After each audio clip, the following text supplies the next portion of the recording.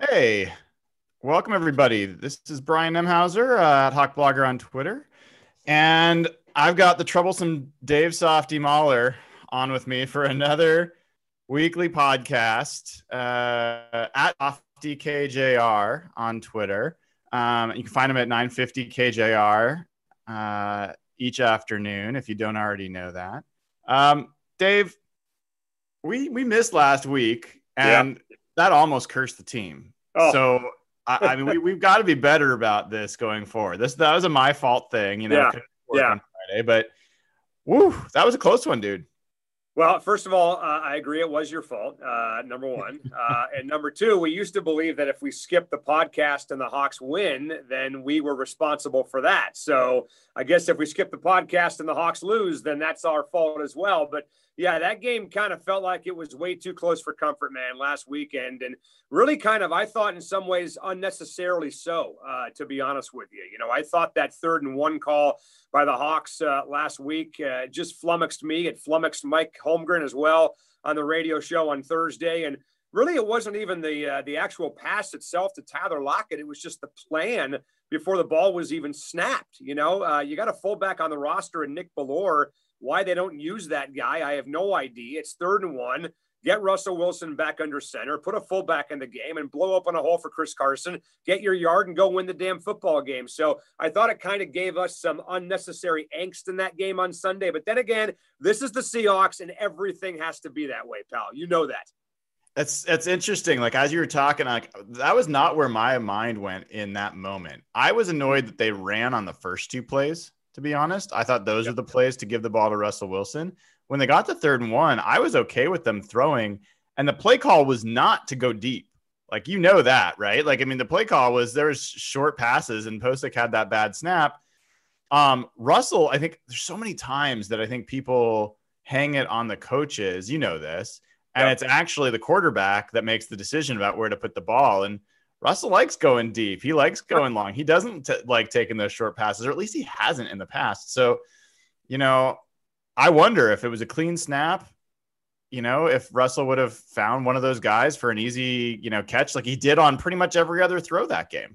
Yeah, no, he's the best deep ball passer in the NFL, right? The numbers show that for sure. He has morphed into a pocket passer maestro. There's no question about that. But I mean, it's just a pet peeve of mine, man, going back years. And it's funny how, the thing that stands out about the game yet last weekend is our freaking heart attack level in the fourth quarter, not the fact that this offense has scored, 78 points in the first 2 games of the year, whatever it is, not the fact that Russell Wilson has a 14.3 touchdown percentage so far after 2 games in the NFL, which is by far the best start of his career ever. So a lot of positives, man, but I just think as Seahawks fans, look, man, the 2013 season, the 2014 season, and really just Pete Carroll and Russell Wilson, I think have raised the bar, right? They've changed the expectation level for this fan base. Not that any of us are going to poo-poo division championships or playing in the postseason, but my mind tends to gravitate towards, okay, what is keeping this team back?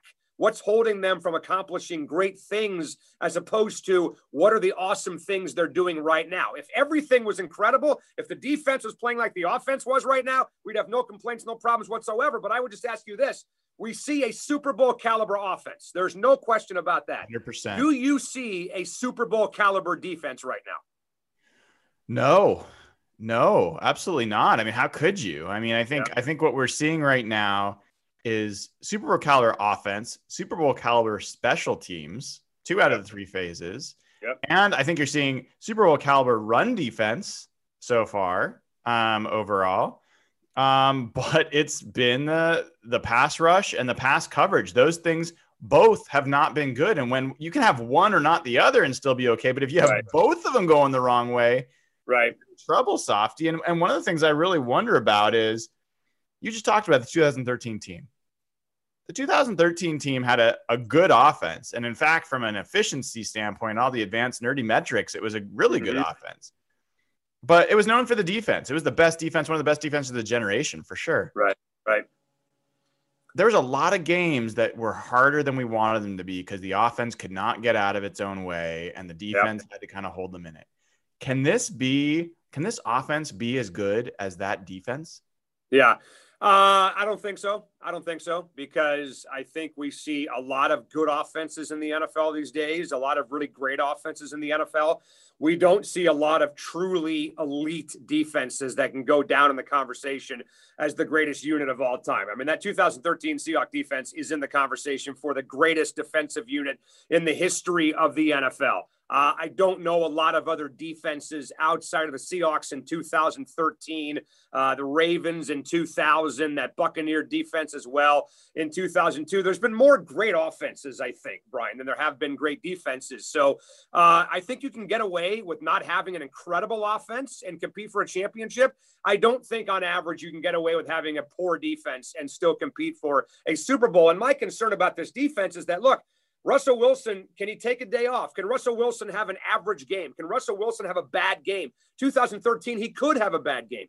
2013, there were plenty of days, as you said, where the offense didn't show up and the defense bailed him out. I don't know if Russell Wilson is even allowed to have a weekend off. I mean, and I'm starting to sense, Brian, that he's kind of agreeing with that, because you're seeing a shift in his commentary, I think, publicly. Mm-hmm. What he said a couple days ago about winning the MVP, he never would have said that 4 or 5 years ago, ever. Russell Wilson never would have even thought about winning a trophy. His entire focus was on winning a Super Bowl. But you know what? I think Russell Wilson knows in order for them to win a Super Bowl, he's got to be the MVP of the NFL. I think that's probably true. And I mean, the thing is, Dave, I agree with what you said. I think the likelihood that this offense is going to be as good as that defense is probably pretty low. But then I start thinking about it. I'm like, all right, Russell Wilson has completed more passes at a higher rate than anybody through the first 2 weeks of a season. And that's with a few pretty bad drops by his receivers, right? Yep. He's thrown 9 touchdowns in 2 weeks. Only one guy has ever thrown more. It was Patrick Mahomes that year. We assume that's going to slow down, but what if it doesn't? Like, what if it doesn't? I don't think we can assume for sure it doesn't. If Russell Wilson throws 50 plus or 60 touchdowns in this year, then I do think you can say, hey, maybe this offense is in the conversation with as good as that defense. And I also think, I don't know what you think about this, Dave, but I believe this defense has better days ahead. I don't think it can get worse. I don't think it can get worse. I mean, other than, knock on wood, injury and all that challenge. But I mean, people are like, Bruce Irvin's gone down. We were losing our pass rush. We have no pass rush. Like, it's not like we're going from 0 to 0. Like, so as far as I'm concerned, that can only get better, right?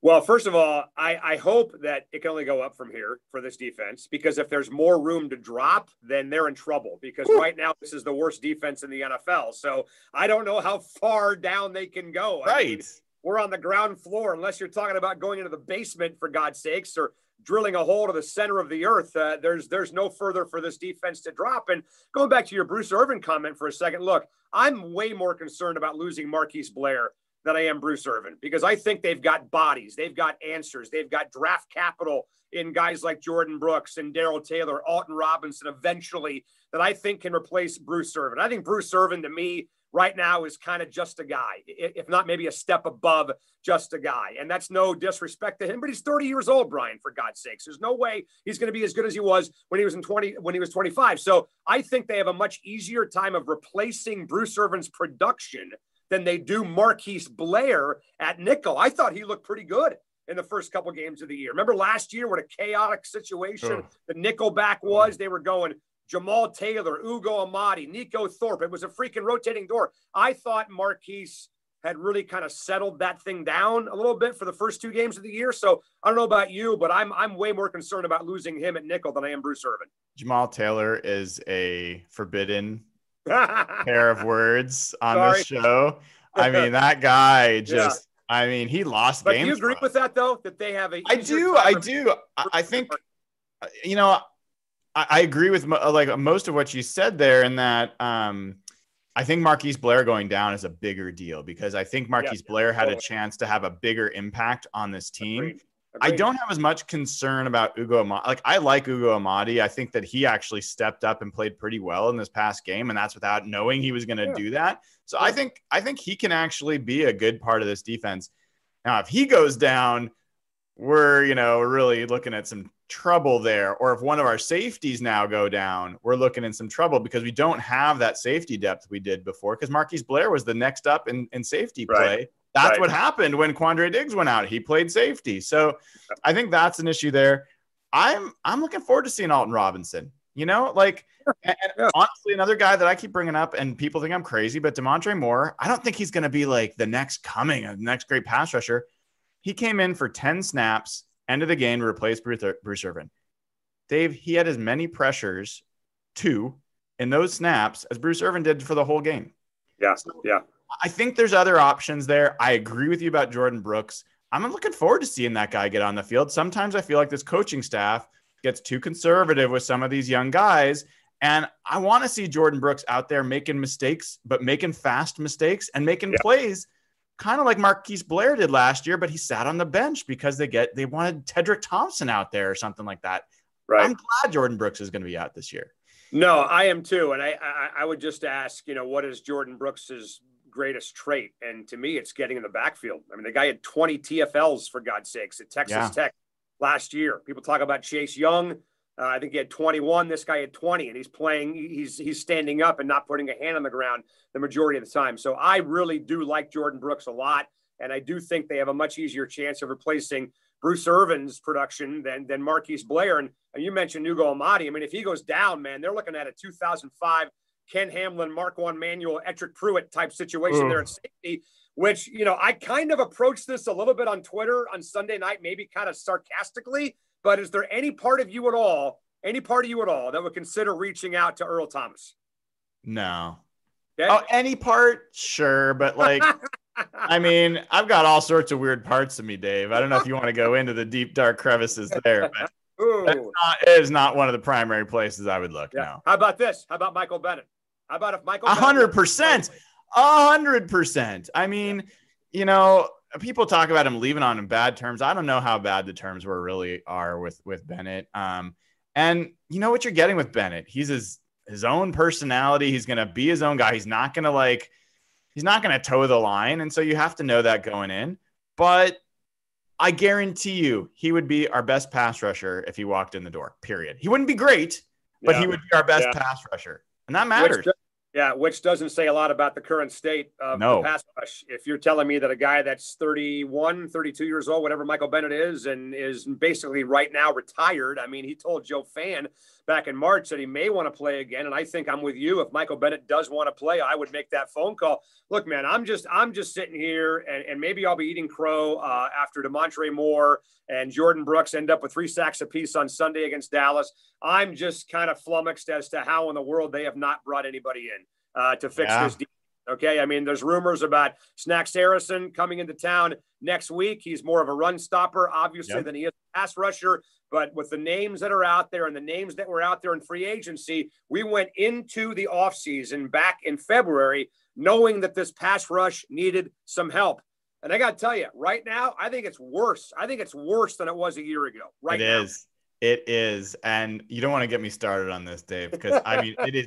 I think it is one of the most inexcusable and unexplainable personnel strategy decisions I've ever seen. And knowing how good John and Pete have been at their jobs, it just boggles my mind. And it wasn't that they had this need. They had cap space. They had a free agent period that had more pass rushers available, more types of pass rushers, old, young, inside, outside, different costs. And they just basically passed on all of them. Benson Mayowa and Bruce Irvin were fine if they got 2 other, or at least 1 primary guy, and they just didn't do that. And they waited on Clowney too long. Anyway, we could go on about that. Point is right now is this team's pretty damn good. And I want to know, before we wrap up here, heading into this Cowboys game, I mean, Cowboys were, by a lot of people's estimation, maybe an NFC favorite, maybe a Super Bowl contender. Sure. They laid an egg against the Rams. They were laying an egg against the Falcons, and then they roared back. How are you feeling about this game? Seahawks favored by 5 last time. Well, Mike Florio was on with us Wednesday, and he thinks the Hawks will win comfortably. And I'm trying to find a way Yeah, that's exactly it. I've been trying to find a way to get to that point ever since Wednesday's show, and I can't get there. He just doesn't think the Cowboys are that good. And look, their defense may not be that good. And up until about halfway through the third quarter of the Falcon game last week, their offense wasn't that good. The problem is everything the Cowboys do plays right into the weakness of the Seahawks. And that's what concerns me for this game on Sunday. You give Dak Prescott time to throw, and he's got CeeDee Lamb. He's got Amari Cooper. He's got Gallup. He's got Zeke Elliott leaking out of the backfield. He's got more weapons than maybe any team the Seahawks will face all year long on the offensive side of the football. So that's a concern for me. My concern, again, is that Russell Wilson needs to be magical. I think he will be, because for as bad as the Seahawks defense is and for as bad as they're banged up right now, the Cowboy defense may be even more banged up for this game on Sunday. So this is a game you kind of have to win. I'm curious to see what happens again if the Cowboys have a game-winning drive opportunity. What kind of changes do the Seahawks defense make? Obviously, not having the crowd behind them last week didn't help them whatsoever. But I see this as another, knuckle-biting, freaking white-knuckle type game on Sunday, man. I think you may as well turn the game off and just turn it on with 2 minutes to go, and you'll see everything you got to see in this game. Well, it's interesting you say that, Softy, because I mean, I definitely agree with you about the receivers. They got great receivers, and the Seahawks have not stopped anyone yet. I think Julian Edelman had his career best. The Falcons had 3 100-yard receivers in the first week. Yep. It's been bad. And now Quentin Dunbar's questionable for Sunday. If he goes down, you're talking about like Trey Flowers is stepping in. I mean, you're really getting a little bit thin. So I think that's a big deal. Rasheem Green. Rasheem Green goes on injured reserve. I see your brain kind of rotating a little bit. You're trying to come up with a way to say what you want to say, but to say it kind of softly here, let people down softly. What do you think happens on Sunday? Oh, the Seahawks win. Win comfortably? I think the Seahawks do not win comfortably. I think the Seahawks win by less than a score. Yes. It's funny. I already predicted this Wednesday. I'm probably like going against my prediction. I think I had the Seahawks scoring 40 points. This Cowboys defense is awful, and the Seahawks have scored 38 and 35 points. And I would argue the team they scored 35 points off of was a significantly better defense than they're going to face on Sunday. Right. I think the offense is going to put up points. I think I actually, if I remember right, I think I predicted that the Seahawks would win by like 40-21. So I'm going against that a little bit. Yeah. That's what we call paralysis by analysis, pal. You need it's true. On Wednesday and not on Sunday. You're waiting too damn long. But you mentioned you could see the Hawks scoring 40. Would it shock you if the Cowboys scored 41? Not a shock. It can't be a shock with what we've seen so far. But, we'll see what happens with Tyron Smith. It sounds like he may not play. We'll see what happens with DeMarcus Lawrence. He may or may not play. They're going to be without Awuzie at the corner. So, there's a lot of these guys that are out. And honestly, there's no way that Cowboys defense should stop the Seahawks offense. I think Michael Dixon should not see the field on Sunday. That's how much they should dominate this team. And you're calling for the Hawks to score every drive of this game. Yeah. Every drive. So or go for it on fourth down and not get it. Those are your two options. Russell Wilson throws a pick or Chris Carson fumbles. But either way, Michael Dixon's not punting the entire day. That's I think that should be their goal. I mean, they punted 3 times against New England. And very well, by the way. Oh man, he's playing really well. Michael Dixon, like he's back. Holy crap. We got the rookie Michael Dixon. Michael Dixon took a year off. He had a freaking hiatus in 2019. Now the 2018 guy's back. It's true. Okay, last thing I'm going to ask you, and then we'll wrap this up. Well, it's a 2-part question. Do you think that Shaquem Griffin is the guy that they bring up to replace Rasheem Green? Yeah. And if he plays, do you think he actually impacts the game? And the reason I'll ask this is Shaquem Griffin, currently in the practice squad, but when he was out there last year, he did have some impact plays and was somewhat effective as a pass rusher. So what do you think?